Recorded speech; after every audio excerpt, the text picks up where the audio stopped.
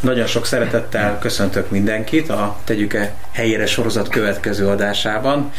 Már rögtön, még a beszélgetés megkezdés előtt egy kisebb vita alakult ki, hogy ez a 65. vagy a 66. adás. Úgyhogy aki úgy érzi, hogy a 65. az nézze úgy, hogy ez a 65. Aki úgy érzi, hogy a 66. annak is megvan a szabadsága arra, hogy ezt így élje meg. De ennél sokkal fontosabb az, hogy a mai beszélgetésünknek a címe az, hogy Humanista-e az Isten. Nyilván fölmerül a kérdés, hogy mi adja az aktualitását ennek a témának, ez pillanatokon belül a beszélgetésből ki fog derülni.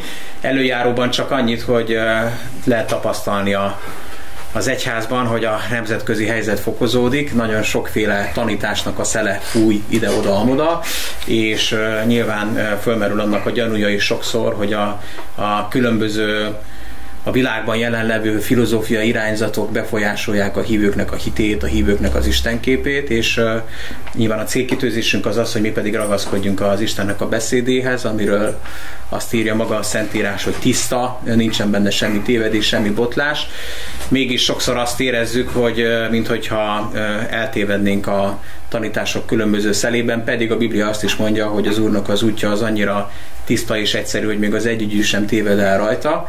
Úgyhogy ebbe az ígéretbe kapaszkodva bízunk abba, hogy mi is dűlőre jutunk ennek a beszélgetésnek a végén, és én azt gondolom, hogy ez egy nagyon izgalmas beszélgetés lesz, és a célunk semmiképpen sem az, hogy a beszélgetés végére kiderüljön, hogy kinek van igaza, hanem sokkal inkább az, hogy mi az igazság. És ezt próbáljuk meg együtt megfejteni, és szeretném köszönteni a mai beszélgető partnereimet, mindenek előtt Folk Ivánt, a Szeretett Közösségnek a vezetőjét és pásztorát, aki elfogadta a meghívásunkat, és itt van velünk ma este, és hát a régi, jól megszokott arcokat, Piszter Ervint és Görbic Tamást. Az első kérdésünk az pontosan egy kicsit definiálná ezt a kérdést, abban az értelemben, hogy tisztázzuk, hogy mit is értünk humanizmus alatt. Úgyhogy Tamás, akkor neked szegezném ezt a kérdést, és aztán majd megyünk tovább. Hát ugye a humanizmus egy világi fogalom, tehát ilyen, hogy humanizmus nincs a Bibliában, ez nem egy bibliai vagy teológiai fogalom. Ugye a humanizmus, mint mozgalom alapvetően, amennyire én tudom, bár fel kéne alapozni a Wikipédiát ez ügyben, a reneszánsszal kapcsolódik össze, és egy ellenmozgalomként jelent meg a világban, amikor is ugye az egyház a cezaropápizmus idején gyakorlatilag mindent, ami az emberrel kapcsolatos, alárendelt az általa isteninek gondolt dolgoknak, és akkor ennek ellenhatásaként jött a reneszánsz, és a reneszánsz behozott egy emberközpontú gondolkodást, úgyhogy ha röviden definiálni kéne a humanizmust, akkor ez egy emberközpontú gondolatvilág, egy emberközpontú gondolkodás, ahogyan én magam számára definiálni tudnám, vagy ahogyan én erről gondolkozom. És nyilván a világ ebben az értelemben egyfelől Isten központú, hiszen minden Istenből indult ki, és mindent Isten alkotott, és az ember is Isten alkotása. Azzal, hogy az ember viszont ugye eredendően az Isten képére és hasonlatosságára lett megalkotva, és ugye azt sem szabad elfelejtenünk, hogy a názareti Jézus megtestesülése, halála és feltámadása óta az Atya jobbján egy ember ül, aki emberként keveredett oda, és az emberi nemet képviseli, és az emberi nemért jár közben, és az emberi nemnek a szószólója. Úgyhogy amikor azt mondjuk, hogy a világ Krisztus centrikus, a mi felfogásunk szerint, és ennek a középpontjában, foglalatában Krisztus maga van, akkor egyszerre beszélünk arról, hogy a világunk, ugye itt a hívőkről beszélek, a hívőknek a világa az egyszerre Isten és egyszerre embercentrikus is. A klasszikus evangéliumi felfogásban, és még maradnánk ennél a kérdésnél, és akkor Iván, majd neked címzem ezt a kérdést, azért a humanizmus az egyfajta szitokszó. Amikor én fiatal keresztényként különböző könyveket olvastam, például a böjtről, meg az imádkozásról, akkor a különböző imalistákon ez előkelő helyet foglalt el, hogy imádkozunk a humanizmus ellen.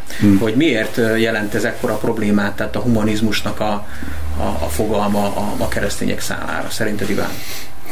Hát folytattam, ahol a Tamás abba hagyta. Az úgynevezett modern humanizmusnak ez egy filozófiai irányzat gyakorlatilag. Az a lényege, hogy semmiféle természet fölötti dolgot nem fogad el, hanem az emberre teszi a hangsúlyt. Tehát az ember értelme, esze, képességeire van a hangsúly téve, ezen kívül nyilván úgynevezett humánus értékekre, és valószínűleg ebben egyetértünk, hogy a humánus értékeket egyikünk sem szeretné a padlóra küldeni, vagy félretenni. Mit értünk ez alatt? Például a férfi-nő kapcsolatából fakadó anomáliák megszüntetése, tehát, vagy például a faji megkülönböztetés, stb. Tehát azt hiszem, hogy ebben egyetértünk teljesen nyitánynak, nem? Hogy ez a fajta humánusság, ez nem egyezik meg azzal a filozófiai gyakorlattal, ami Istent gyakorlatilag tagadja, illetve félreteszi, a margóra teszi. És visszatérve, hogy ez hogyan jelentkezik az egyházban, ez egy érdekes kérdés, mert létrejött egy olyan irányzat, ami bár istenhívő és a Biblia keretei között mozog, de ezen keretek között próbálja az ember önmagát megvalósítani, és ez az önmegvalósító törekvése az, ami mellé tud. Ezt hívhatjuk vallásos humanizmusnak? Úgy is hívják pontosan filozófiai értelem, vagy vallásos humanizmus, igen. Ugye mind a ketten utaltatok itt a történelemre, hogy is alakulhatott ki ez a humanizmus az embernek a gondolatvilágában, és nekem úgy tűnik, minthogyha az embereknek a reakciója lett volna ez arra, hogy azért egy meglehetősen torz istenképet mutatott be az egyház az emberek számára, és valahogy a szívükben levő lenyomatot, amit feltételeztek Istenről, és azt a képet, amit az egyház eléjük tett, nem tudtak összehasonlítani. Hogy lehetséges, hogy ez egyfajta válaszreakció igazából az Istent kereső ember számára, akinek az Isten keresése, meg az a kép, ami megjelenik előtte, nem összeegyeztető azzal, amit mondjuk a történelmi egyházak képviseltek. Ervin. Igen, egyébként én is erre gondoltam, hogy teljesen nyilvánvaló, hogy bizonyos szélsőséges vallásos megnyilvánulásokra szinte automatikusan jött ez a fajta reakció, amit teljesen egyetértek az előttem szólók, ami nem volt helyes, meg nem volt jó, az inkább egy ilyen ellen valami volt. És meg kell, hogy mondjam nektek, hogy a mai napig is bizonyos szempontból az állam, illetve azok az alapelvek, amelyeket nem fogadunk el, tehát azt semmiképpen sem fogadhatjuk el, hogy Isten helyére bekerül az ember, viszont kétségtelen, hogy az az ember, amelyik ember tud maradni minden körülmények között, az sok esetben könyörülőbb és irgalmasabb, mint nagyon sok szélsőséges vallásos embernek a megnyilvánulása. Én azt gondolom, hogy ha nem lenne egy törvény ebben az országban, akkor és csak ki lennénk szolgáltatva a vallásos emberek kényekedvének, akkor lehet, hogy nem ülnénk itt például. Tehát valahol én azt gondolom, hogy ebből a szempontból valóban egy ellenreakció lehetett, és lehetett ez ugyanúgy, mint adott esetben a marxizmus, vagy mint szélsőséges dolgok, amikkel mélységesen nem értünk egyet, és mégis lehetett az Isten kezében valami olyan eszköz, amellyel ellenpólus támasztott a szélsőséges vallásos bigott és fanatikus dolgoknak, védve ezáltal az embert. És mindezzel együtt, egyetértve az előttem szólókkal, nem kerülhet a humanizmus Isten helyére. Nem kerülhet sem a gondolkozásunkban, sem az életünkben, sem az életünk bármilyen területén. Tehát akkor talán mondhatjuk azt, hogy a humanizmus az alapvetően jót szeretett volna, csak valahogy ebből az egészből kifelejtette Istent, vagy pontosan a túlkapások miatt egy Isten tagadásba csapott át, és akkor, hogyha most az egyházat ez a veszély fenyegető, hogy a humanizmus beteszi a lábát, akkor talán segítünk abban, hogyha megpróbáljuk megfogalmazni, hogy mi a különbség az Istennek az ember szeretete, és a között az emberközpontú gondolkodás között, amit a humanizmus képvisel. Tamás? De bárki válaszolhat, nyugodtan vágjatok közben. Annyit szeretnék hozzátenni, most már megadtad a szót a Tamásnak, akkor annyit szeretnék hozzátenni, és aztán válaszolok a kérdésedre is, hogy én azért nem szeretem, hogy az egyházban a humanizmus szitokszó. Mert nyilván, és itt már a kérdésedre is válaszolok, hogy az, hogy Isten lecseréljük az emberre, vagy elfogadjuk azt, hogy minden ember egy önálló kozmosz maga körül, amiben ő az Isten, és ő a rendnek a meghatározója, és azt csinál, amit akar, és az a lényeg, hogy az ő kozmoszában ő jól érezze magát, és a többi nem számít. Ez bibliai szempontból teljes teljesen elfogadhatatlan, tehát ez abszolút nem így van. A kozmosz Isten alkotta, az, hogy a kozmoszban mi a rend, azt Isten és az ő személye határozza meg.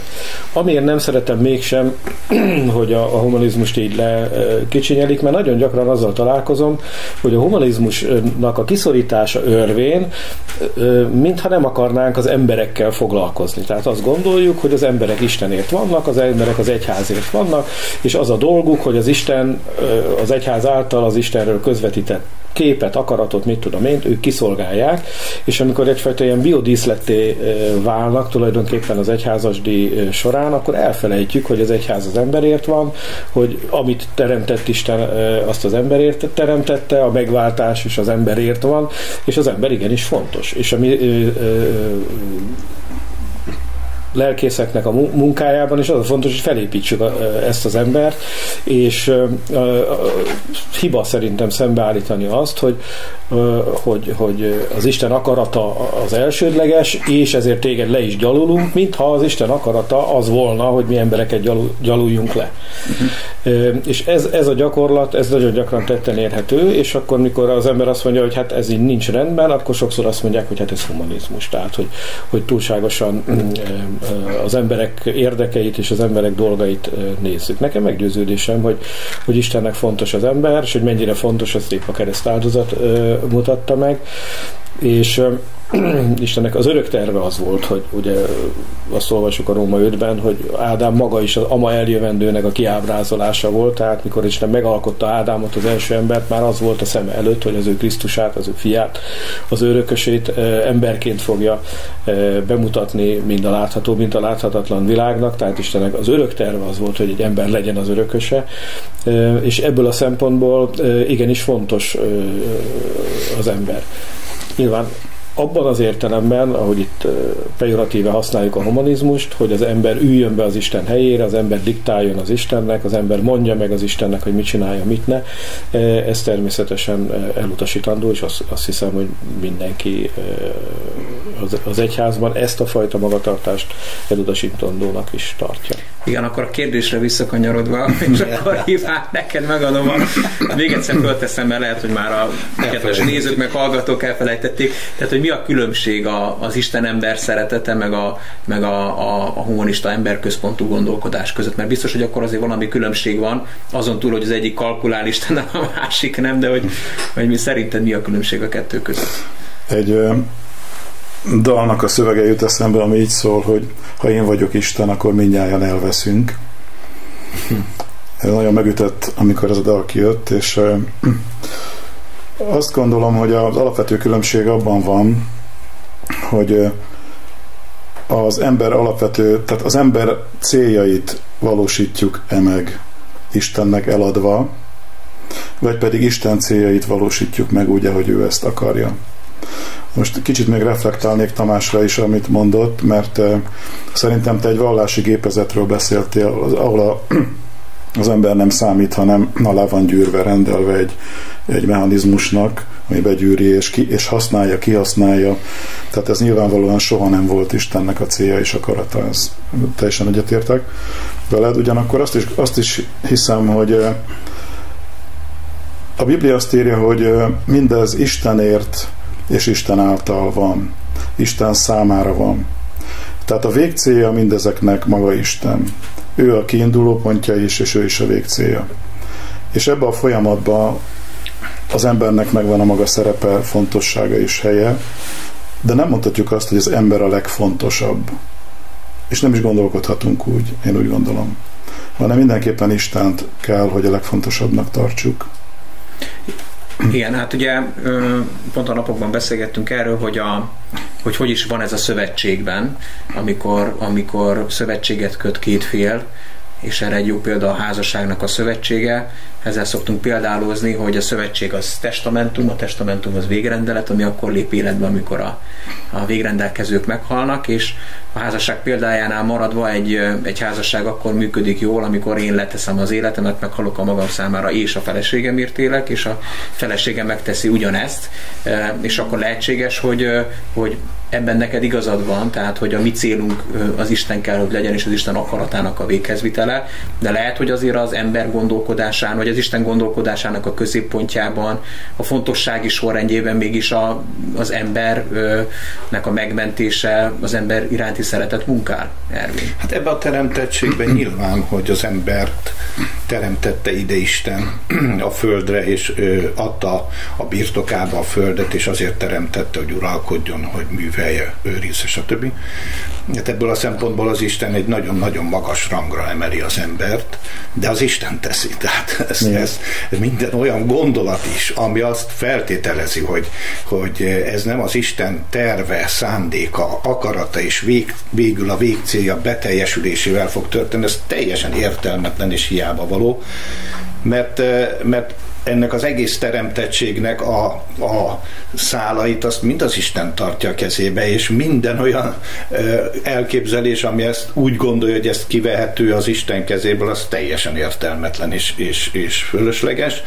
Viszont Isten maga a szeretet, és a szeretetbe ő bevette az embert, mert ki akarta az ember felé fejezni a szeretetét, és ez az Isten szeretet, és szerette a világot, és szerette a világban az embert, ez egy isteni hozzáállás az emberhez.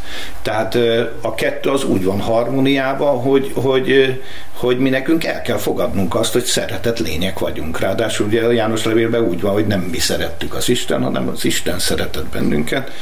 Vagyis én azt gondolom, hogy ez a szeretet, ez egy ember szeretet. Most ha a humanista szót lefordítjuk úgy, hogy ember szeretet, akkor ez az ember szeretet, de ez az Isten részéről ember felé megnyilvánuló, elfogadó és megmentő szeretet, ami folyamatos Ó és Új Szövetségben mióta az ember megvan.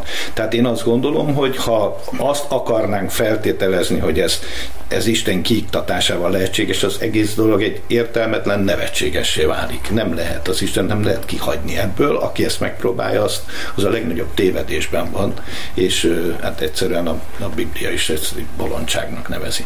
Tehát én teljes egészében azt hiszem, és azt vallom, hogy az ember egy nagyon fontos tényező az Isten szemében, és ezt semmi találtuk ki, ezt az Isten találta ki, hát nem mi teremtettük magunkat, hanem az Isten teremtett bennünket, és azért teremtett bennünket, hogy az ő szeretetét megmutassa rajtunk. És amikor mi viszont szeretünk, semmi más nem teszünk, mint a helyünkre kerülünk, amikor elfogadjuk Istennek ezt a felénk megnyilvánuló szeretetét, és ebből viszont szeretünk Isten felé és embertársaink felé is.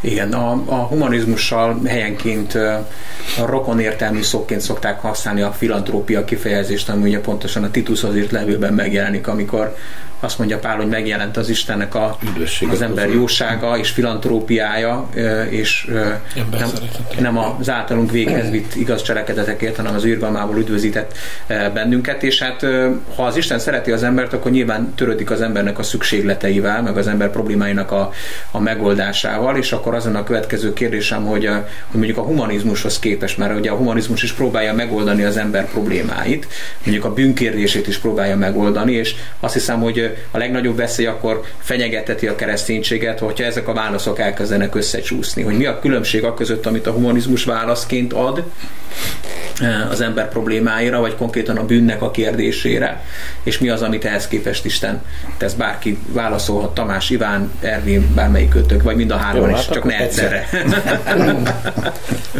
Én azt gondolom, hogy ezzel kapcsolatban kétféle szélsőség van. Ugye az egyházban hallom azt, hogy hát a humanizmus az abból indul ki, hogy az ember eredendően jó, és hogyha megfelelő közegbe kerül, és megfelelő tanítást kap, és megfelelő szeretetet, elfogadást és nevelést kap, akkor a jó fog belőle kijönni. Ugye ez a humanista felfogás. Aztán a másik vége pedig nem igaz ez, mert az ember eredendően rossz, a bűn jön ki belőle, hogyha az embert hagyjuk, hogy kitenyésztjük a maga teljességével, akkor abból szörnyűségek fognak kinőni. Én azt gondolom, hogy a biblikusabb válasz az, hogy az Istenben, az emberben mind a kettő benne van, azért van benne, mert az eredendően teremtett ember jó volt. Isten maga azt a bizonyítványt állította ki a teremtésről, hogy jó. De bejött a bűnnek a kovásza, ami ezt az eredendően jót, miként a kovász a tésztát, átgyúrta, átformálta, és teljesen mássá tette, mint ami az eredeti szándéka és az eredeti állapota volt. És a világi humanizmus ugye a gonoszsággal nem számol, a bűnnel nem számol, ezekkel a dolgokkal nem számol, ő azt gondolja, hogy az ember képes a maga erejéből, képes a maga talentumaiból, a benne levő jóságból valami jót kihozni. A Biblia viszont határozottan azt állítja, hogy erre az ember képtelen, minden jó szándék a bűn miatt félre fog csúszni, és először a bűnt kell az ember életéből kivenni, a bűnnek ezt a kovászát, vagy ahogy fogalmaz, a bűn és halál törvénye alól kell az embert előbb megszabadítani, ahhoz, hogy aztán érdemes legyen belőle a jót kihozni. Viszont ennek van egy rossz örökség az egyházban, én azt látom, nevezetesen az, hogy nagyon sok egyházban az új teremtéseket is úgy kezelik, mint az óteremtések lennének. Hogy az óteremtésben állandóan metszeni kell a bűnnek ezt a kovászát, ahogy mi is a gyermekünket arra nem kell megtanítani, hogy szorja a homokot Pistike hajába, az úgy megy neki magától. Tehát általában rosszalkodni nem szoktuk tanítani a gyereket, hogy gyere megtanítalak, hogy kell rosszalkodni. Az megy neki magától, és azt metszegetjük, legalábbis én, hogy a játszótéren most már az unokámmal ezt hallom, hogy jobbról balról, főleg az anyukák, de az anyukák, apukák közös kórusa metszegeti a gyereket, hogy ne csináljon olyan dolgokat, amik rá vagy a társainra nézve veszélyesek, vagy csak egyszerűen nem jók. Kénytelenek vagyunk ezzel foglalkozni. És ha a gonosz valóságával valaki nem számol, akkor könnyen le lehet győzni. És ugye ez a probléma, hogy persze lehet tárgyalni, lehet jópofizni, még a politikában is úgy van, hogy üljünk le, próbáljuk megoldani, ne rögtön a fegyverek beszéljenek, és így tovább. De mikor vannak olyan alakok, mint amit tudom én, az Osama Bin Laden, vagy a nem tudom én kicsoda, akkor az a hiába ülsz le, és hiába próbálod belőle a jót kihozni, az nem fog menni, és olyankor a gonoszszal szemben erőt kell alkalmazni. És pont ez a hatalomnak a lényege, hogy van hatalom, mert ugye azt olvassuk, hogy mikor minden gonosz eltűnik a világban, és utolsó ellenségként eltöröltetik a halál, akkor Jézus is leteszi a hatalmat, és nem lesz rá szükség. Igen, ugye ez az eredendő rossz, amiről beszélsz, de Isten látja a lelkemet, nem azért, mert én úgy neveltem a gyerekeimet, de bár igyekeztem, de nagyon sok eredendő jó is felszínre jön bennük annak ellenére, hogy ugye az ember eredendően rossz, és akkor ezt a kérdést egy kicsit tovább boncolgatva, hogy akkor mi az Istennek a válasza erre. Mert ugye most kifejtetted azt, hogy ezzel számolnunk kell, de akkor a humanizmus mit ad erre válaszként, és ehhez képest mit ad Isten válaszként? Próbáljunk visszatérni a kérdéshez, mert már igen. Hogy mire kérdeztél erre? Tényleg, bocsánat. Tehát az lett volna az eredeti kérdésem, hogy egy humanista ideológia milyen választ ad az ember problémáira, és különösképpen a bűnnek a problémájára, és ugye Tamás ezt már részben elemezte is, hogy próbál a humanizmus visszatérni ahhoz a ponthoz, hogy az ember eredendően jó, és akkor ezt az eredendő jót erősítsük az emberben, és ehhez képest a Tamás a megváltást pedzegette, ha jól értem, de hogyha ezt egy kicsit bővebben ki tudnánk fejteni, mert szerintem ez fontos lenne, hogy elhangozzon. Szerintem az újjászületés az egy sarkalatos vízválasztó ebbe az egész problémába, tehát nyilvánvaló, hogy az ember önerőből nem tud megszabadulni a bűneitől, nem tudja magát megváltani, nem tud Istennek tetszeni, még hinni se tud. Viszont az újjászületett ember Isten által képes már a hitre, és képes arra is, hogy a bűneiből megtisztuljon, megszabaduljon. Én legalábbis azt élem meg, mint keresztény, hogy nálam zajlik egy nyesegetés, csak nem emberek nyesegetnek, hanem Isten, tehát még nem értem el a tökéletességet. De azért az emberek is próbálkoznak. Az emberek próbálkoznak, csak nem biztos, hogy ez az ő dolguk, sőt biztos, hogy nem. Atya kezében van a metszőolló, ezt ne felejtjük el. Igen. Tehát, sőt, ez egy pozitív ige is a Bibliában, ahogy a metszésről beszél a nagyobb gyümölcstermés érdekében. Nyilván nem a jó dolgokat metszi le az a szőlősgazda. Tehát visszatérve erre, szerintem a bűnkérdése az nagyon sarkalatos a humanizmusra nézve az egyházban. Tehát, hogy hogyan kezeljük ezt, hogyan tekintünk rá, és még fontosabbnak tartom azt, hogy hogyan hirdetjük ezt azoknak, akik még nem ismerik Istent.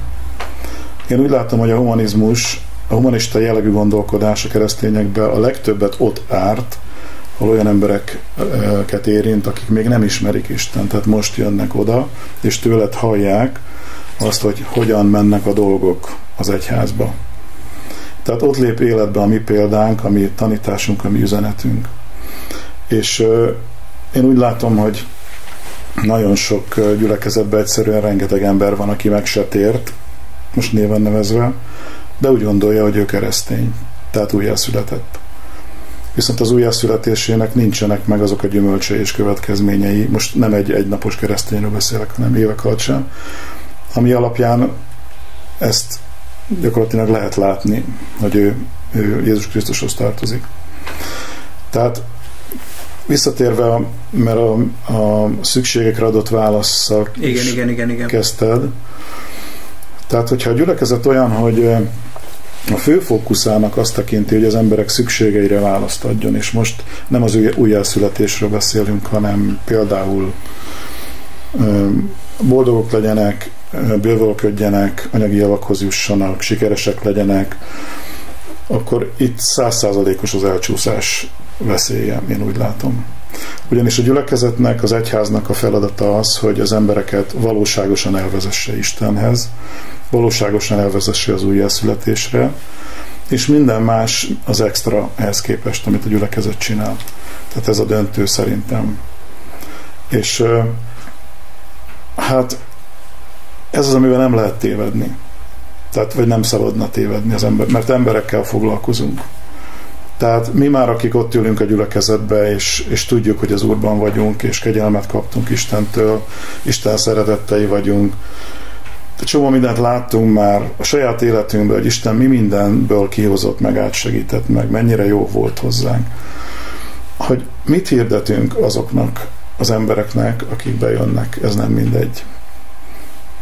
Most itt megállnék egy szót. Jó, nem akarom átvenni a szót. Jó, oké, köszönöm. Én ezzel nagyon egyetértek, Istent nem tehetjük a csicskásunkat. Tehát ő nem egyszerűen ez egy teljes szerepzavar lenne, és ugyanakkor meg azt gondolom, hogy pontosan a szerződés és a kölcsönös segítségnek az a lényege, hogy az Isten meg akar segíteni bennünket, ha betegek vagyunk, meg akar gyógyítani.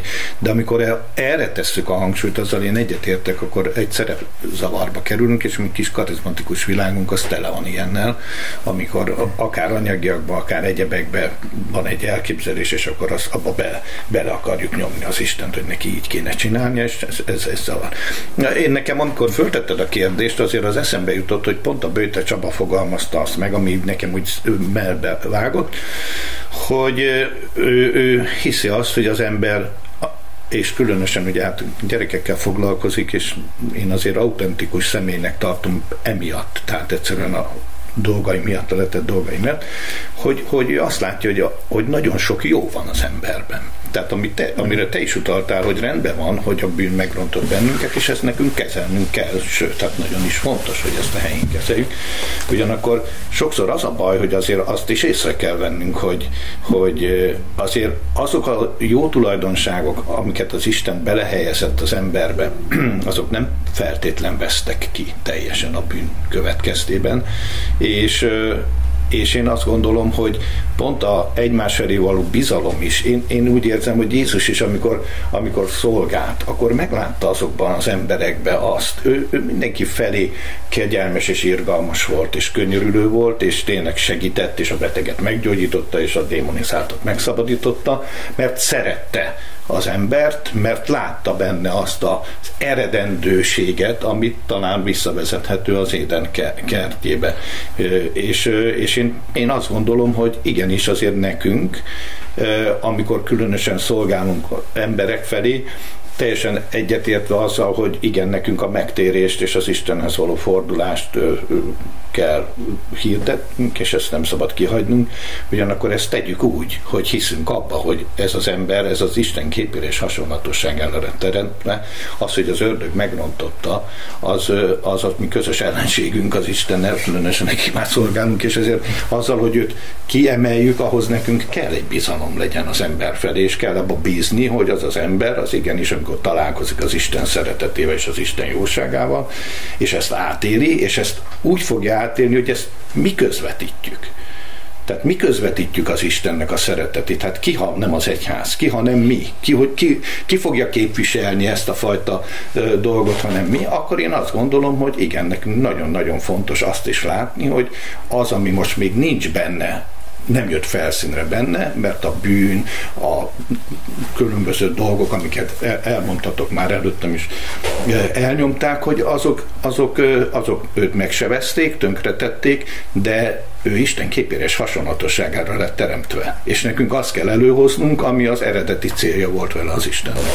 Ugye több kérdés is felmerült bennem a részben annak kapcsán, amit az Iván mondott részben hozzád kapcsolódva, és akkor itt visszafelé haladva, hogy ezek a jó cselekedetek, vagy jó tulajdonságok, amikről te beszélsz, az nem azonos azzal, amit a Biblia úgy nevez, hogy minden jó cselekedetünk olyan Isten előtt, mint a szennyes ruha. Tehát, hogy most akkor az újjászületésnek a ténye, ha megtörténik, és ugye Iván azt mondta, hogy sokan nincsenek újjászületve az egyházban, az nem arról szól, hogy meghal a régi mindenestől, és akkor létrejön egy teljesen új, ami már valóságos szentségben és tökéletességben teremtetett, és akkor itt akkor lehet, hogy nem is az a mi dolgunk, hogy úgymond a régit nyesegessük, ugye Iván utalt rá, hogy azért az Úr még nyeseget. Én azt látom, hogy az Úr, ha nyeseget, akkor olyan módon nyeseget, hogy a gondolkodásomat nyesegeti abban, hogy ne úgy gondolkodjak magamról, hogy én még a bűneimben vagyok, hanem higgyem el, hogy új teremtés vagyok, és hogy ez vigyen bele engem egy tiszta, szent, Istennek tetsző életbe. Tehát, hogy most akkor most hogy van ez? Tehát, hogy akkor tényleg a régit kell próbálnunk foltozni, és a réginek az erényeit kihangsúlyozni, és a rossz tulajdonságait pedig elnyomni, vagy pedig teljes egészében az új teremtést kellene energizálnunk valahogy, és abba belekapaszkodnunk itt el. Hát csak az a gond az új teremtés energizálásával, hogy olyan ez, mint Izmael meg Izsák, hogy Izmaelt el kellett küldeni Izsák mellől ahhoz, hogy Izsák ki tudjon fejlődni. Tehát a metszegetés nyilván azt jelenti, hogy ugye így is fogalmaz az Efézusi levél, Kolossi levél, meg más helyeken is Pál, hogy le kell vetkőzni, fel kell öltözni.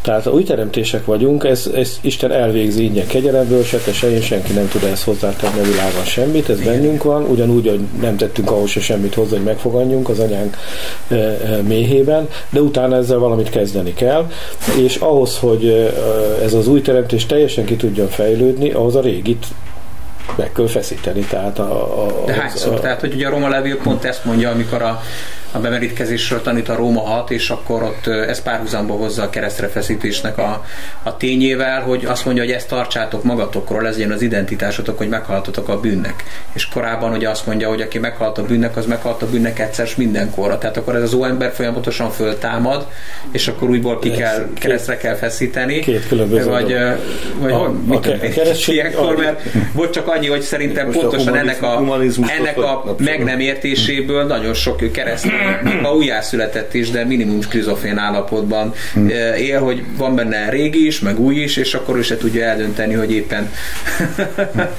éppen kicsoda és ő valójában. A keresztség egy ajtó, tehát az én felfogásomban a keresztség nem a végállomása annak, hogy oda szántuk magunkat, nem a végállomása annak, hanem egy első lépése annak, hogy elkezdtem megfeszíteni a régit, és ezt újból és újból meg kell tennem. Meg kell tennem ma is, amikor találkozom valami olyan dologgal, ahol a test erre visz, a szellem meg arra visz, akkor a testet megint és újból azt kell mondanom a testnek, hogy nem, és a szellemnek azt kell mondjam, hogy igen, amit megtettem pici csecsemőként, amit akkor megtehettem, azt újból meg kell tennem sokszor, nagyobb téttel és nagyobb kínlódással, vagy nagyobb szülési fájdalmak árának. Tehát akkor szerinted nem hal meg a régi a bemerítkezéskor, az újjászületéskor?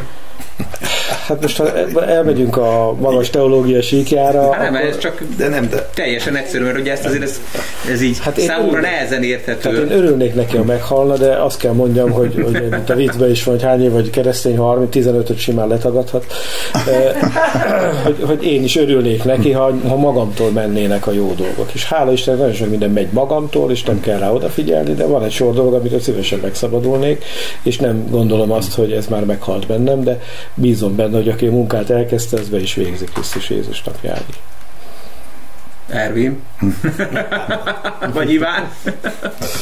Ti hogy látjátok ezt a kérdést? Mondjam én? Persze, nyugodtan. Hát én úgy látom, hogy van egy gyakorlati része is, amit az ember tapasztal, és azzal szerintem jobb szemben nézni, mint valamilyen fajta szlogenek mögé elbújni. Tehát én hiszem azt, hogy a bűn fölött hatalmunk van Jézus Krisztusban, Ez hit által működik, a hitünk által, Isten országában minden hit által működik, hit nélkül lehetetlen Istennek tetszeni, de lehetetlen az is, hogy megfeszítve tudjuk tartani a régi dolgokat az életünkbe. Hogy itt most ez fizikailag, vagy milyen értelemben hal meg, ez egy teológiai kérdés, de én úgy gondolom, hogy szellemileg mindenképpen kísért a régi emberi természetnek a dolgai kísértenek. És valaki kérdezte tőlem, hogy ugye Iván már 30 év kereszténység után már nem lesz ezzel gondod. Mondtam neki, hogy igazából nem mondhatom neked azt, hogy nincs gondunk. Lehet, hogy más síkon mennek a gondok, de az ördög az körbe-körbe jár, és nézi, hogy kit nyeljen el. Tehát neki ez a dolga, vádló volt kezdettől fogva, stb. Tehát én ezt tartom harcnak. És itt jön a humanizmus a képbe, igen, hogyha azt mondjuk humánusan, hogy nem kell a bűnnel foglalkozni, nem kell vele törődni, ugye, ne legyünk bűncentrikusak, ez nagyon jól hangzik, meg nagyon szívmelengetően, egész addig, amíg a keresztény delikvensünk nem ül oda pornót nézni, vagy nem megy ki, és nem csinál pedofil cselekedeteket, mert most konkrét dolgokról beszélek, akkor ebbe a pillanatban én oda megyek hozzá, és azt mondom neki, hogy barátom, ne törődj a bűnnel, nem számít. Akkor valószínűleg sőt biztosan nem fog célba érni. Hanem, hát, ha felén fordul, és segítséget kér, és megadja Isten azt a kegyelmet, meg azt a szeretetet, hogy tudok felé szolgálni, szeretetet szeretném kihangsúlyozni, a szeretet nincs én bennem, semmi vagyok, akkor, és az ő lelkiismerete megmozdul, és azt mondja, és ez egy nem humanista dolog ebbe az értelemben, és azt mondja, hogy nagyon gáz, hogy visszaestem ugyanoda, onnan elindultam. És én úgy látom, hogy a megfejtés ilyenkor az, hogy Isten elé kell járulni, bocsánatot kell kérni, mert a lelkiismeret jelzett, és megyünk tovább az Isten útján. Tehát ezért tartom én veszélyesnek azokat a tanításokat, amik hát tulajdonképpen nem megoldást hoznak, hanem elkendőznek dolgokat, amik ordítóan jelen vannak az egyházban is sokszor, meg az emberek életében. Én viszont abban hiszek, hogy Isten valóságos megoldást hoz, tehát nekünk az lenne a dolgunk, hogy az embereket olyan irányba tanítsuk, vagy segítsük, vagy menedzseljük, vagy helyzetbe hozzuk, hogy ők minél erősebben tudjanak hinni a názareti Jézusban, és a hitük által minél jobban gyakorolni tudják például az óember megfeszítését, halálba tartását, így mondom inkább, mert megfeszítés az a vízkereszténységbe történik, meg a bemerítés, ez ennek igazából az eseménye. Én így látom.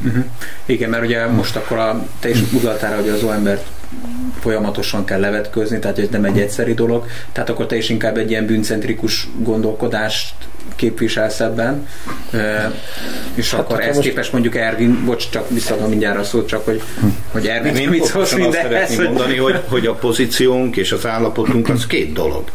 És ezt én nagyon megkülönböztetném. Azért, mert a pozíciónk az, hogy meg vagyunk igazulva, és ez teljesen független a cselekedeteinktől, akár a régi, akár az új cselekedeteinktől. Megigazultunk hitáltal, és békességünk van Isten az Úr Jézus Krisztus által. Ezt nem mi akartuk, ezt a megváltottságunk, ez Jézus vére, ezt az áldozat, amit az Isten hozott, az mind elvégezte értünk, és én nagyon-nagyon hálás vagyok Istennek, hogy ő engem nem egy bűnös embernek lát, hanem egy megigazult embernek lát. Ezt nem én találtam ki, hát ez ott van a Bibliában. Megigazultunk hitáltal, és békességünk van Isten. Az állapotunk, az pedig a napi küzdelmünk, vagy a napi dolog, ami ér bennünket. És az állapotunk az nem teszi hiába valóvá a pozíciónkat, és nem törli el a pozíciónkat, mert a pozíciónkat azt kegyelemből kaptuk az Istentől. És pontosan azért, mert kaptuk ezt a pozíciónkat az Istentől, ezért tudjuk az állapotunkat, hogy így mondjam, tisztán tartani, vagy van erőnk arra, hogy ez a dolog megvalósuljon. Ha megfordítjuk, és az állapotunk alapján akarunk pozícióhoz jutni, akkor azt gondolom, hogy az volt az a törvény és az a vallásosság, ami nem tudott segíteni az embernek. Tehát az, hogyha csak szembesítek, én egyetértek azzal, hogy ha valakiről tudom, hogy ezekben a bűnökben él, hogy akkor segítsek neki, nyilván azzal az eszközzel, ami a bizalom megengedi megengedés, ahogy szeretetből tudunk. De azt ne felejtsük el, hogy az Isten pozícionált először bennünket Krisztusba, és ehhez az újjászületés egy nagyon fontos tényező.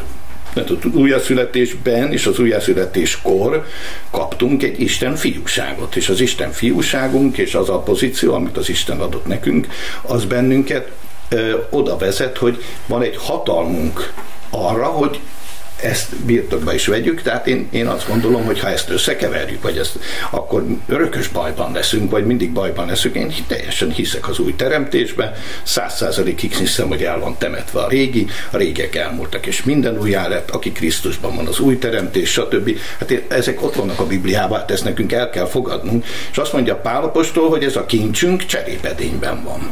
Tehát a kincs az a pozíció. A cserépedény az az állapot, ami tartja ezt a dolgot, és hát itt lehetnek olyan körülmények, hogy ki hogy éli meg ezt, és ki hogy tudja birtokba venni ezt a pozíciót, és ki mennyire hisz ebbe a pozíciójába, annál inkább tud az állapotán is, én azt hiszem, javítani, vagy a szőlő műves példázatában is. Hát mi be vagyunk oltva Krisztusba, és az a szőlővessző, ami a Krisztusban van, és a Krisztusból veszi az életet, annak az élet a maga Krisztus, mint ahogy mondja Pál, hogy nekem az élet Krisztus, és ami vadhajtás van rajta, az pedig le fogja metszeni azért, de nem levágja, nem kivágja, hanem lemetszi azokat a vadhajtásokat, amelyek nem kedvesek az Urat. És ez az, én ezt így hiszem. Igen, egy kicsit úgy érzem, hogy amikor bűncentrikus vagy nem bűncentrikus keresztény gondolkodásról beszélünk, mint hogyha nem ugyanazt értenétek feltétlenül alatta, és lehet, hogy sok félreértésre ez ad okot, mert abban szerintem mindannyian egyetértünk, hogy a bűn nem jó. Tehát az ember tönkreteszi, és Isten elsősorban pont az ember iránti szeretetéből figyelmezteti a bűnre, mert nem akarja azt, hogy tönkretegyük saját magunkat, nem azt szeretné, hogy a sátán által kijelölt úton haladjunk, hanem ő sokkal jobban tervezett felőlünk. Nyilván a kérdés az, hogy mi erre a válasz. A válasz semmiképpen nem a szőnyeg alá söprés, az viszont egy fontos dolog, hogy magára a bűnre koncentrálok-e folyamatosan, vagy pedig az új pozíciómra koncentrálok, amikor ugye Pál azt mondja, igaz, hogy más összefüggésben kissé, de azt mondja, hogy egyet teszek, és akkor mond két dolgot, hogy ami mögöttem van, azt elfelejtem, van, ami előttem van, annak meg neki feszülök, de ez egy dolog. Tehát, hogyha én az újra koncentrálok, akkor értelemszerűen a régit nem fogom cselekedni, és azt hiszem, hogy nem az a kérdés, ha jól értettem, semmiben sem a többiek számára, hogy most akkor a bűn az jó vagy nem jó, tehát, hogy relativizáljuk-e a bűnnek a fogalmát, csak azt, hogy mi a válaszunk erre, hogy a bűn körül forgolódunk. Én kicsit azt érzem, hogy a humanizmus talán pont ezért kapott nagyon jó táptalajt, mert az egyház nem ismerte föl olyan szinten az újjászületésnek, a megváltásnak a tényét, hogy ezt erővel tudta volna képviselni, és az embereket a bűneikből ez nem szabadította meg. Tehát nem váltak győzteset ki a bűn felett, viszont az elvárást azt képviselte feléjük. És akkor erre egyfajta válaszként megszületett ez a humanista gondolkodásmód, ami mit csinált? Teljesen hárította a bűnnek a kérdését, vagy relativizálta a bűnnek a kérdését. Ezzel szemben meg talán az Istennek pontosan ez a megoldásra erre, hogy új teremtések vagyunk, és hogy ezzel foglalkozzunk, az új teremtésünkkel foglalkozzunk, azt mondja pont a Róma 6-ban, hogy azt tartsátok magatokról, hogy meghaltatok a bűnnek, de éltek Istennek.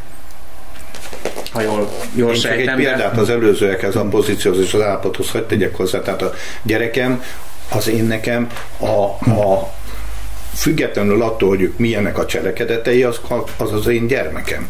És azért, mert egy rossz dolgot csinál, azzal akkor én nem azonosítom őt azzal. Tehát, hogyha mondjuk ellopott valamit, akkor nem mondom azt, hogy te tolvaj vagy, hanem azt mondom, hogy ez nem volt helyes, és korrigálom, és meg segítem őt abba. De ez nem változtat azon, hogy az én gyermekem. Vagy ugye szoktuk mondani, hogy Pistike leönti a óvodába az óvónénit kefirrel, akkor a Józsikát visszük haza, mert a Pistike rossz volt. Nem, a Pistike hozzánk tartozik. A Pistike az való belőlünk, ő a miénk, és hogyha rosszat tett, akkor is a miénk, és nyilván nem örülünk a rossznak. Tehát teljesen egyetértek, hát Isten nem gyönyörködik a bűnbe, nem gyönyörködik abban, hogy az emberek vétkezzenek, és ő teljesen ellenérdekelt benne, és ez mindent meg is tett ezért, és nekünk is ezt kell munkálnunk. De nem változtat a pozíciómon az, hogy ha csinálok valami olyat, és ezt meg tudomásul kell vennünk, hogy a megigazultságunkat azt Krisztustól kaptuk, azt Isten ajándéka, kegyelmi ajándéka. Nagyon jó, hogy mondtad ezt a pistikés példát, meg a családi viszonyoknak a kérdését, mert az is sokszor elhangzik, hogyha az apa-fiú példával próbáljuk bemutatni az Isten és az ember kapcsolatát, az már önmagában kimeríti a humanizmusnak a vágyát. Tehát, hogy helytálló mindig behelyettesíteni ezeket a szerepeket az Isten és az ember kapcsolatába, vagy valahol ez szétválik szerintetek? Ez a kettő. Hát én azt gondolom, hogy ha ezeket kivesszük a Bibliából, akkor ki kell venni a Bibliának a legnagyobb részét, hát akár a férfeleség, akár az apa-fiú, akár a testvér kapcsolatok, ezek mind olyan dolgok, amelyekkel tele van a Szentírás, és Isten ezeken keresztül mutat be szellemi igazságokat, Jézus maga is használta ezeket. Tehát azt gondolom, hogy abóvó kijelenteni, hogy ez nem megfelelő, ennek nincs semmi értelme, mert akkor a Szentírásból tékozló fiútól az összes példázatot ki kell venni. Maximum azt lehet mondani, hogy nem helyén valóan alkalmazzuk, hogy ez erre az esetre, vagy erre a dologra nem tükrözi azt a szellemi igazságot, amire mi ezt alkalmazzuk, vagy amire mi teszünk. Tudnál példát mondani? De a Biblia ugye ezeket úgy használja, hogy azt mondja, hogy ha mi gonosz létünkre tudunk ilyenek lenni, mennyivel inkább a mi mennyei atyánk. Nyilván ezt is lehet rosszul használni, vagy értelmetlenül használni, de én azt gondolom, hogy azért azt mondani, hogy nem használni, ezt nem tudják azok sem, akik azt mondják, hogy ne használjuk ezt, mert ők is használják, mert másképp nem tudunk bizonyos igazságokat megfogalmazni, és nem tudunk illusztrálni, elmagyarázni szellemi dolgokat, vagy szellemi igazságokat. De nyilván, amikor vita van egy igazság, hogy mi az igazság egy dologgal kapcsolatban, hol vannak a helyes határok, meg a helyes arányok, akkor általában mind a két vita partner használ valamilyen hasonlatot, vagy használ valamilyen képet, és nem biztos, hogy ezeknek a képeknek a használata mindig helyes, vagy mindig jó, vagy mindig valóságosan tükrözi a problémát, vagy a kérdést. Igen, ugye ez egy nagyon érdekes kérdés, tehát több vetülete van. Majd Iván, azért nagyon kíváncsi lennék a te véleményedre is.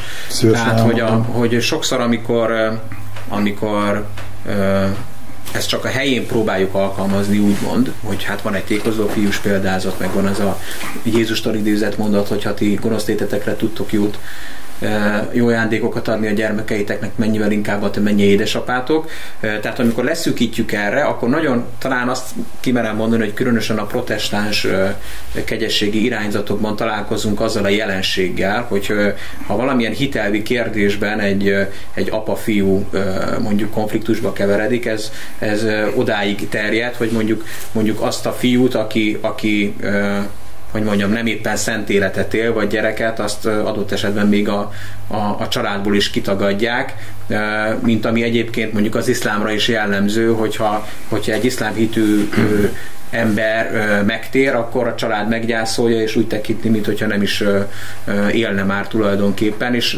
lehet látni azt, hogy sokszor ez a hithez való ragaszkodás ilyen zsigeri ösztönöket is kiírt ezekből a vallásos emberekből, mert annyira nem akarnak belehelyezkedni ebbe az édesapa pozícióba. Ezt most egy ilyen ellenpéldaként mondom, de Iván, meghallgatnánk Hát ez nyilvánvalóan torz dolog, de most szerintem visszakanyarodnék az alapkérdéshez.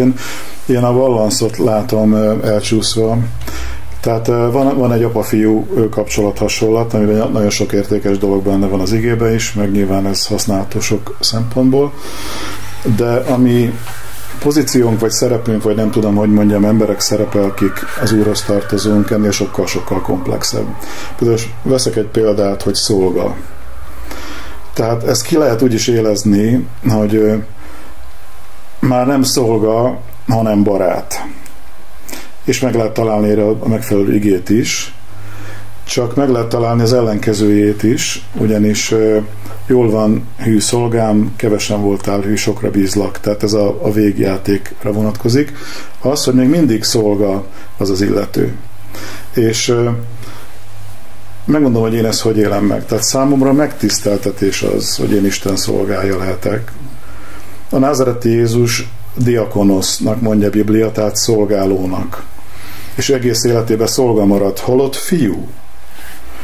Tehát ezeket a fogalmakat nem kéne egymás ellen állítani, ez is egy humanista megközelítés, szerintem nem helyes megközelítés, hanem hanem megtisztelő, csodálatos feladata az, hogy Isten szolgái lehetünk végig. És én amíg ezen a földön élek, szeretnék Isten szolgája maradni.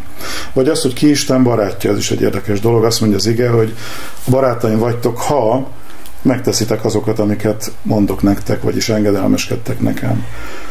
Ma viszont még meg se tért az illető, meg sem elegedett rajta a kézrátevő embernek a keze. Már kimondjuk, hogy te már haveri kapcsolatba kerültél Istennel. Tehát ez a humanizmus. Tehát hát de most, hogyha most én abban a pillanatban, hogy a gyerekem megszületett, abban a pillanatban haveri kapcsolatba kerültünk. Tehát nem az ő részéről, de az én szeretetem, meg a haverságom iránt az megkérdőjelezhetetlen. Igen. Meg az apai indulatom. Tehát, hogy és aztán lehet, hogy majd egyszer a családi vállalkozásba beszáll ő is, és úgymond kvázi lehet, hogy beosztottam lesz, hogyha hát éppen vállalkozni, vagy én leszek később az övé. Ugye, de azért én nem tudom, de én azt gondolom, hogy a pozíciónk, vagy az identitásunk szempontjából legalábbis az én istenképemben, hiszen Jézus mégiscsak egy atyaként és nem egy főnökként mutatta be az Urat, az Istent, tehát hogy erősebb az én istenképemben, hogy ő egy atya és én az ő fia vagyok, mint sem, hogy egy számonkérő főnököt lássak benne. Számonkérő főnököt én sem gondolom, bár látni kéne Istenben. Én tanácsolnék valamit nektek, illetve a hallgatóknak is, vagy nézőknek. Egyszer húzódjatok vissza és szálljatok rá 4-5 órát arra, hogy csak egy evangéliumot folyamatában végigolvastok, anélkül, hogy kimennétek a szobából, megszakítanátok, kiragadnátok belőle egy koncepció szerintégét. Ezt azért tudom ajánlani, mert csináltunk egy hangfelvételt, ami sajnos egyelőre nem publikus, ahol mind a 4 evangéliumot rögzítettük, és folyamatosan dolgoztunk. És ebben akkora húzás volt, és olyan kijelentés volt Istenről, ami elveszik, amikor a saját teológiáink alapján kiszőrszálasogatjuk az igéket, és csoportosítjuk, és elhomályosodnak igazságok. Tehát megint a balanszra szeretném felhívni a figyelmet. Tehát az univerzum alkotójáról van szó. Istenről, aki nem csak atya, nem csak szerető Isten, ő szent Isten. Ő egyben ítélő Isten is. Ő egyben a tökéletes igazság is. És még nagyon sok tulajdonsága van. Amire nem teszünk hangsúlyt pontosan a humanista megközelítésünk miatt. Ez csak érdemes megnézni egy évre visszamenőleg, hogy miről volt szó a gyülekezetben, miről folytak a prédikációk. Arányaiban. És akkor ebből látszik, hogy mondjuk érdekel-e bennünket például Isten szentsége. Foglalkozunk-e az ítélettel, vagy ezzel ne foglalkozzunk, tehát ezt húzzuk keresztül, vagy most még bedobok valamit, ami a gumimaci lesz most a beszélgetésben, hogy Isten haragja például foglalkoztat-e bennünket, ami egyébként végighúzódik az egész Szentíráson, azzal együtt is, hogy Isten atya és szerető atya. Igen. Csak egy mondatot, hogy mondjuk, hogy rövid leszek, igen. Tehát én például csak egyet, hogy kiragadjak ebből a nagy halmazból, ezt a fiú-szolga dolgot remekül össze tudom egyeztetni magamban, mert én a bűnszolgája voltam, megtértem, újjászülettem, kiszabadultam a bűnszolgasága alól, meg kellett tanulnom nem szolgaként viselkedni, hiszen megtanított a bűn egyfajta szolgaságra, ami egy helytelen rabszolgaság volt, tehát az egyiptomi rabszolgaság az nem az, amire Isten vágyik. Fiúvá kellett válnom, majd mikor fiú lettem, rá kellett jönnöm arra, hogy akkor tudok a fiúságomban tovább fejlődni, hogy újból szolga leszek, de már nem kényszerből, hanem önként. És innentől leszek szolga, és már nem csak diakónusz akarok lenni, hanem dúlosz akarok lenni, már rabszolga akarok lenni, és az a vágyam, hogy olyan akkora rabszolga bírjak lenni, mint maga názareti Jézus Krisztus volt. De nem kényszerből, hanem önként. Azért, hogy megértettem, hogy Isten magát rabszolgává tette, értem, és én is szeretném magam rabszolgává tenni Istennél. Úton vagyok, nem tudom megtenni. De ilyenkor, mikor önként vagyok szolga, akkor ez nem élem meg veszteségként, kényszerként, rosszaságként, sőt, ahogy Pál a börtönben dicsekedett, azt mondta, én Isten rabja vagyok. Én Isten fogja vagyok. Engem nem emberek tartanak fogva, engem Isten tart fogva, és az ő fogja vagyok, és büszkén viselem ezért a bilincseket. 100%-ban egyetértek. Rövid volt, igen.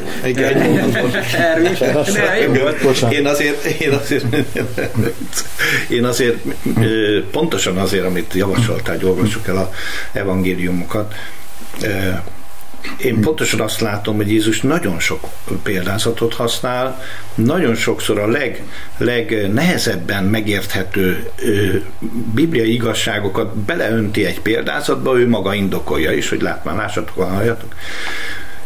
És én azért azt gondolom, hogy nekem, aztán most ezen megint lehet vitatkozni, de nekem nagyon-nagyon sokat segített például az apai, most meg már nagyapai pozícióm. Nagyon sokat segített abban, hogy egy csomó olyan dolgot megértsek, amit Jézus elmond a példázatokban. Például a tékozló fiú példázatán. Meg tudom, vannak más példázatok is, a irgalmas szamaritánus példázat, és nagyon sokat pontosan tele van a példázat, az elveszett lyuk példázata, és egyéb példázatok is, tehát ugye nem akarom mindezt ide sorolni.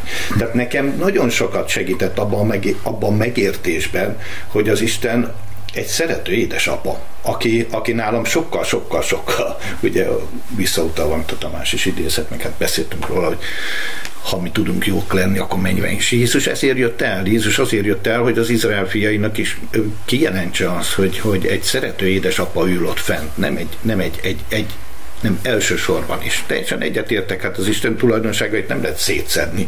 Az Isten egyszerre a szeretet, az igazság, egyszerre a szentség, egyszerre ez mind az Istennek a tulajdonsága, és hogy mondtam is már többször, hogy Istennek nincsenek jó és rossz tulajdonságai, csak tulajdonságai vannak, és Istennek még a haragja is jó nekem, és az Isten haragja is pedig mondja, hogy ember haragja Isten igazságát nem munkálja, de az Isten haragja az munkálja az én igazságomat és a megigazulásomat és a jobb állételemet, mert egyszerűen az Isten, amikor haragszik is, hát én is van, hogy haragszok a gyerekemre, de nem, eszembe nem jut, hogy levágjam a karját, vagy csináljak vele olyan valamit, ami akár maradandó, hát ez teljesen bármelyikünk, akik szülők és normálisak vagyunk, teljesen idegen tőlünk, és én azt gondolom, hogy ezért, amikor haragszunk is, akkor azért, ha ő érte haragszunk, ő miatta haragszunk, az ő érdekében haragszunk, és ez egy nagyon helyes dolog, és én azt gondolom, hogy Isten is van így, hogy amikor fölbosszantja az ember a dolgaival, de ez nem von, de semmit a számomra, és én ezekből a példázatokból nem egy humanista Istent, hanem pontosan egy szerető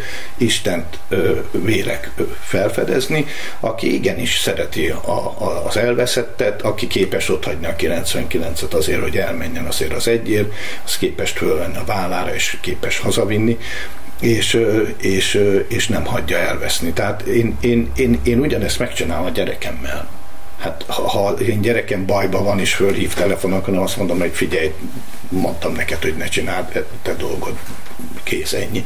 Nem, fölnyalábolom és megyek, és utána is kisegítem, és én csak egy nyomorult ember vagyok, nem hasonlíthatom magam az Isten szeretetéhez és jóságához. Tehát azért, amikor Jézus ezeket a nehéz kérdéseket meg akarta értetni velünk, akkor bizony ilyen példázatokat és hasonlatokat használt, amivel megsegített bennünket abba, hogy értsük az Istennek a szívét és a hozzáállását.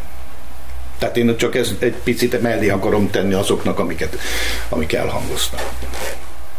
Iván, szerettél volna még valamit? Az imént ez nem, hallgattam Ervint.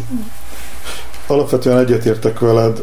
Én Istent egyébként nem látom emberneműnek, most azt tehát Isten neműnek tartom, vagy Isten teljesen egyedinek, utánozhatatlannak, elképesztőnek, hatalmasnak, bizonyos értelemben rettenetesnek, ugyanakkor olyan szerető atyának, aminek az egész életemet köszönhetem minden nap. Tehát ez számomra nem kérdés, tehát csak próbálom az álláspontomat elétek tárni. Persze. Mert itt most nem akarok utalni bizonyos vitákra, amikre kértetek, hogy most ne térjünk ide, de tehát én Istent nem látom se vérszomjasnak, nem vagyok se baálimádó, meg semmilyen marhaság, tehát ezt szeretném leszögezni előttetek,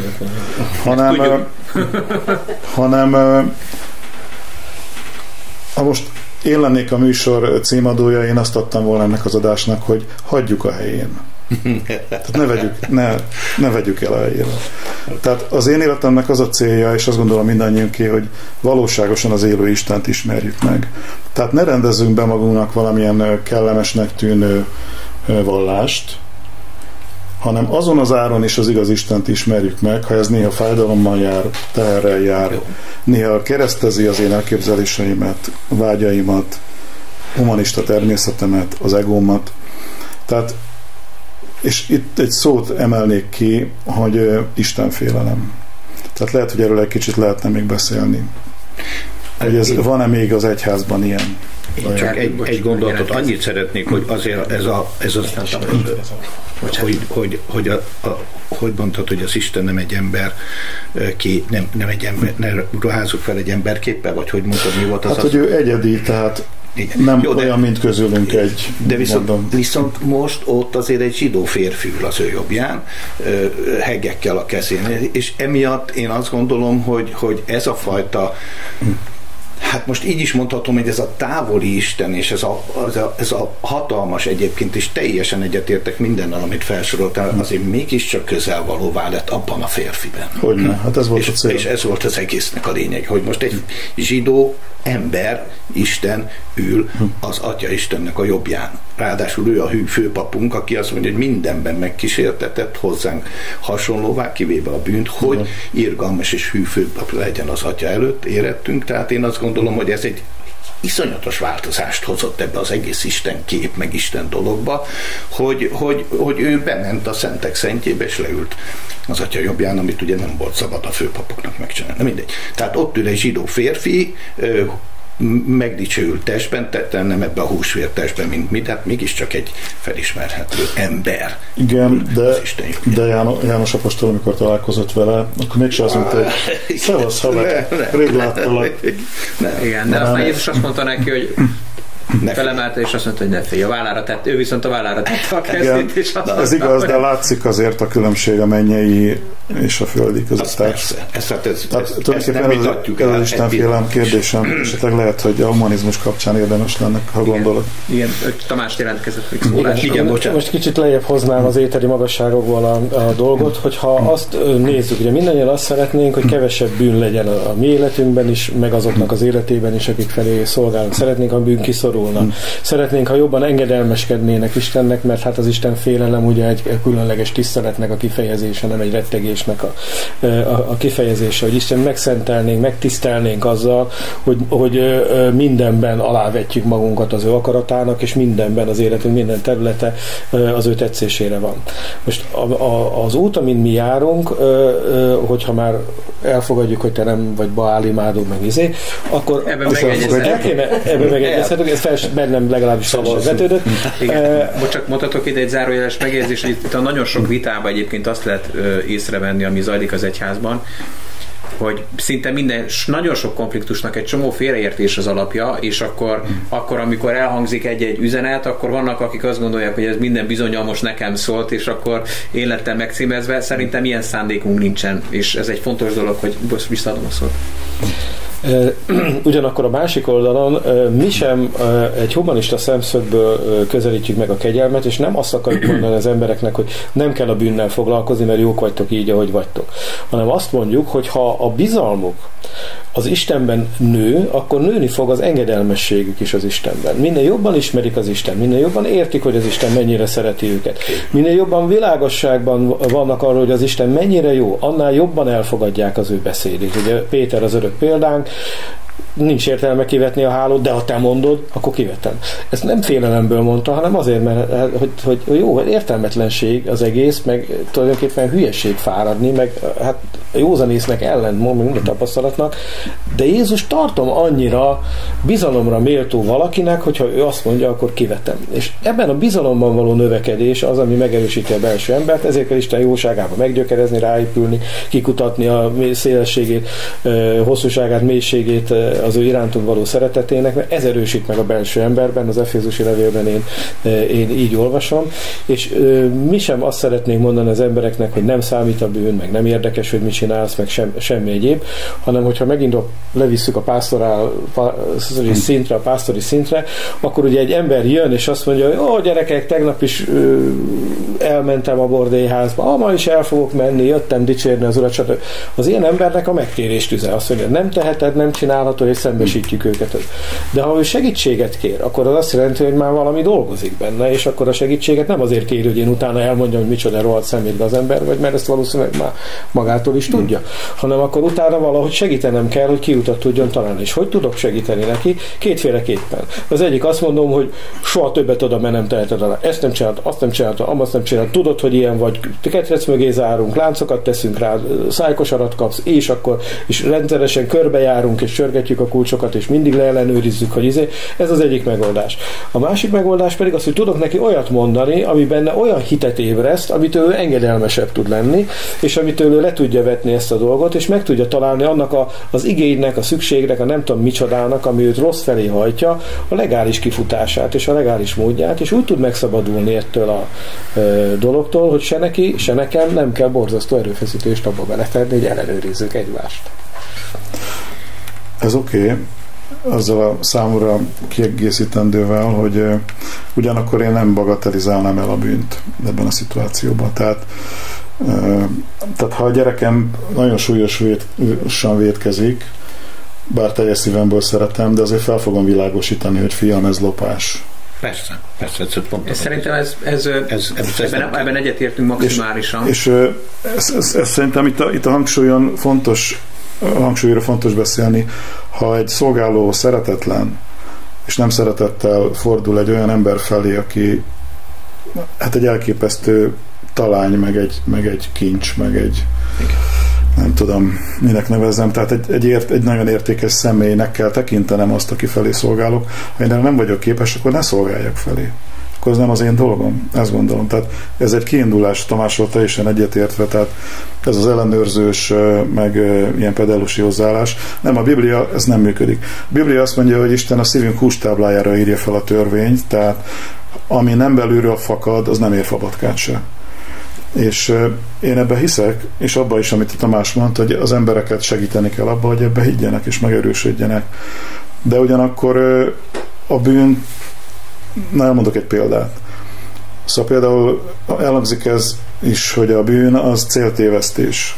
Nyilván ennek a görög szónak a jelentése ez is, de az elsődleges jelentése az az, hogy bukás. Tehát ha humanistán közelítjük meg, akkor azt mondjuk, a bűn az csak céltévesztés. Tehát nem kell azt olyan komolyan venni, fiúk. De azt mondjuk, hogy bukás, akkor azt mondjuk, hogy halálosan komolyan kell venni, és keressük meg azt, hogy Isten hogyan szabadít meg ebből. Igen, tehát hogy Bocsánat, két gondolatot hadd tegyek hozzá, ezt elfelejtünk is, hogy azért ugye az Isten jósága az, ami megtérésre indít, mondja a levélben. Tehát ez fontos, hogy érezzük, és én is úgy gondolom, hogy ez a labirincseléshez képest ez egy más dolog, hogy felismerem az Isten irántam megnyilvánuló jóságát, szeretetét, kegyelmét, és ez egy megtérést hoz létre. Tehát én ebben nagyon hiszek. Személyesen a másik dolog, amit csak nyilván már idő eltelt ebben, hogy a bűn magába hordozza a büntetés is, tehát általában az az ember, aki a bűnben él, azért mondom, hogy általában, mert lehetnek kivételek, de általában átéri a bűnnek a nyomorúságát és a bűnnek a mocskát, és nyilván fel is hívjuk rá a figyelmet, tehát egyáltalán nem gondolom azt, hogy ezt nem kellene nekünk képviselni, de magába hordozza a büntetést is, és ezért mondja az Isten, hogy ne csináld. Azért mondja, hogy ne csináld, mert nem akarja, hogy az a bűn, és az a bűnnek a büntetés, aminek végső zsoldja a halál, hogy abba éljen az ember, és én ezt összekötve az előzőben, hogy az Isten jósága és az Isten kegyelme megtérésre készít, indít, ezt így együtt látom, hogy az Isten bizony, én így gondolom, hogy így gondolkozik erről a dologról, és nekünk is így kell természetesen gondolkozni. Ennyit akartam. Igen. Egy különbségtételt még hadd tennék is. Csak azért, mert ugye itt megint keveredik két dolog. Az egyik az, hogy az ellenem elkövetett bűn az egy dolog, azt én tudom kezelni. De amikor a gyerek mondjuk velem szemtelen, de amikor a gyerek veri a testvérét, akkor az egy másik történet. Lehet, hogy hosszú tűrő vagyok ebben a korrelációban, hogy velem szemtelen a gyerek, mert én vagyok a nagyobb, ő a kicsi, de azt, amikor a másikat veri, akkor gyorsan beavatkozom. Akkor ez egy másik történet, egy másik ügy.